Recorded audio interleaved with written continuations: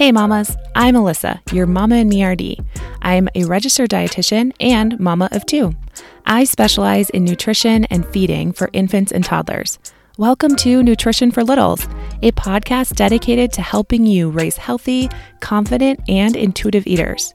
Nutrition is kind of my thing, and I love sharing it, but honestly, the 30 seconds Instagram gave me on my stories just wasn't cutting it anymore. Join me each week as we go deeper and tackle topics like picky eating, mealtime struggles, baby-led weaning, and fostering a healthy relationship with food, and so much more. I'll try to be short, but I plan on answering your actual real-life questions using your examples. I will walk you through actionable strategies to help you protect and preserve your child's innate ability to listen to their bodies and eat intuitively. Let's jump right into today's topic.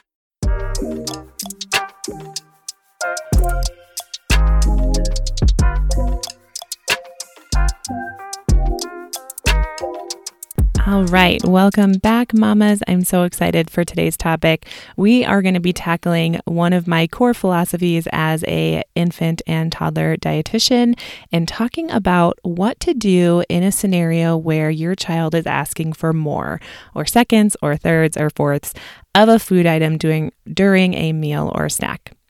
So I wanted to talk about this with you guys today because it is one of my foundational principles with trying to teach your children how to tune into their bodies and learn when enough food is enough and when they're needing more and what types of foods are actually going to fill them up and satisfy them so that they can grow up to be intuitive eaters. And one of the principles that I talk about and my methods and beliefs for how to do this is by providing more when we can. So a lot of times moms are really surprised to hear me say that absolutely offer more as much and as often as you can when your child is requesting it. So yes, for example, that means when you're having a meal or a snack with your child, and for example, let's say there is a hard-boiled egg, some applesauce with cinnamon, and half a slice of whole wheat bread with peanut butter spread on top. So if that's our meal or our snack, either one, then let's say your child finishes all their applesauce and asks for more, you provide more. And even if they haven't touched the hard-boiled egg, even if they haven't taken a bite of the toast with peanut butter on it, you still give them more applesauce. So some of you might already feel a little uncomfortable, and I completely understand that. A lot of us have been raised in homes where this kind of behavior or asking for more of something is not answered with a yes, and maybe the kid or maybe you, when you were a child, were told that you had to finish your plate before you got seconds of anything, or maybe you only got one serving of that food and then mealtime was over if you finished your plate.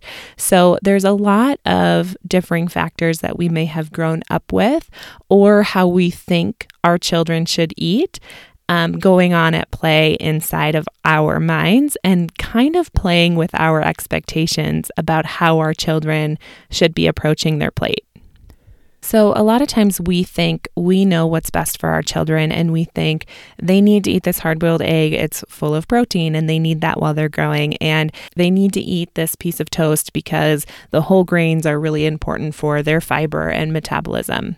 So a lot of times when we're feeding them, we have this preconceived idea of how we want them to approach their plate, how we want them to eat their plate, and how we want their plate to look when they're done with their meal. But in reality, as much as we know our children, we do not know what's happening inside their bodies. So this is where my philosophy in feeding is by building that feedback loop of trust between the parent and the child and knowing that the child's body does know what's best for them in any given moment when it comes to food. And a lot of times that manifests in a way that makes us uncomfortable and makes us feel like we're doing something wrong or they're doing something wrong or their bodies aren't behaving properly. And that's oftentimes because we are taking adult expectations and putting it on a child. But in reality, when they have a plate in front of them that they are enjoying the applesauce and they want more, absolutely giving them more is an important part of having them learn how to regulate their intake, how to decide how much food and how much applesauce they need to not only feel full, but also to feel satisfied. So in those situations, if we were to respond with a hard no more applesauce, or saying that they need to finish the rest of their food on their plate before they can have more applesauce, in both of those situations, it creates a dynamic where that child then only wants more applesauce. We're going to create a fixation on this food.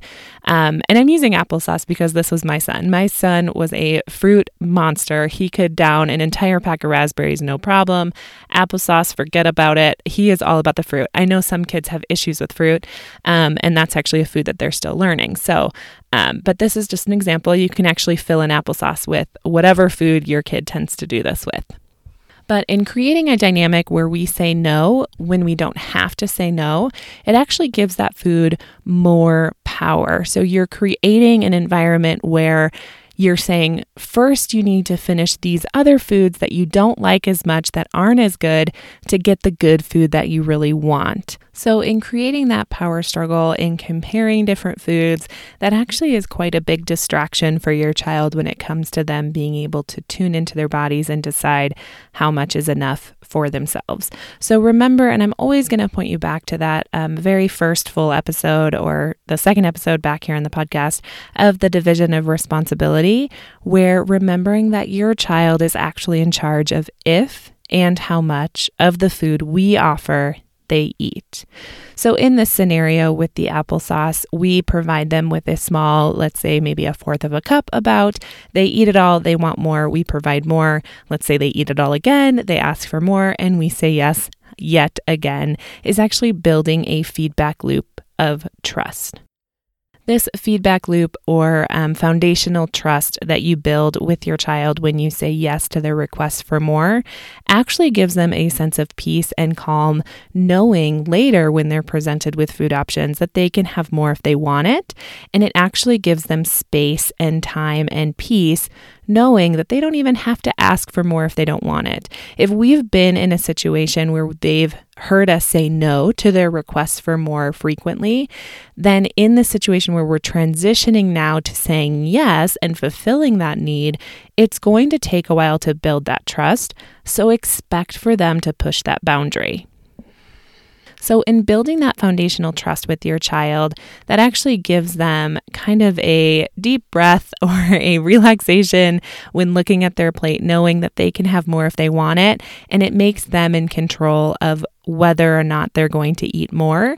It doesn't make that decision for them. So when we say no, over and over and over again to their requests for more food, then the times that we say yes, it immediately sparks a scarcity mindset of, she usually says no to my request. She said yes this time, so I better eat as much of this food as I possibly can, sometimes in even making themselves sick. This can be quite counterintuitive for us to think that if we actually give them more of that food or opportunity to eat more of that food, they might actually eat less than if we give them a certain finite amount and say no afterwards, that this can actually create a problem with that food in the future. So you might be thinking, but Alyssa, I don't have 50 gallons of applesauce in the basement, and I just know if I say yes to my kids' request for more, they're going to eat me out of house and home of certain foods. And I totally understand you, and I am with you. Like I said before, my son can seriously down some fruit, and it can be quite overwhelming and expensive to keep up with. So my answers to you are this. When you say yes as often as you can, like I said before, that actually gives them space and freedom to eat less in the moment because they know that more food is coming and they can be offered as much as they need in that moment. And remembering to continue building that trust feedback loop between you and your child, that you will give them ample opportunity to eat foods in the future and as much of those foods as they can or as they want to in that moment, actually creates an environment where it's easier for them to say no and tune into their bodies and what they're actually needing in that moment. So I hope this gave you a little bit of perspective and an insight into why I recommend giving not only seconds, but thirds and fourths and fifths if you can. We'll definitely be doing an episode of when to say no to more food, because there is absolutely times where we need to say no. So that's coming. So stay tuned, stay subscribed, and know that that topic is coming, because there's a time and a place to say no. But I hope that today's episode was helpful for you. As always, all my contact information can be found in the description box below or during the outro. I would love it if you have any questions or follow-up questions about this episode to reach out to me and ask, because honestly, if you're thinking it or you're experiencing it at home, chances are other mamas are too. I am planning on doing some listener questions coming up soon. So submit your question now to me, to my email, so that we can all share and learn from each other, because it really does take a village. Am I right? All right. See you next time, mamas.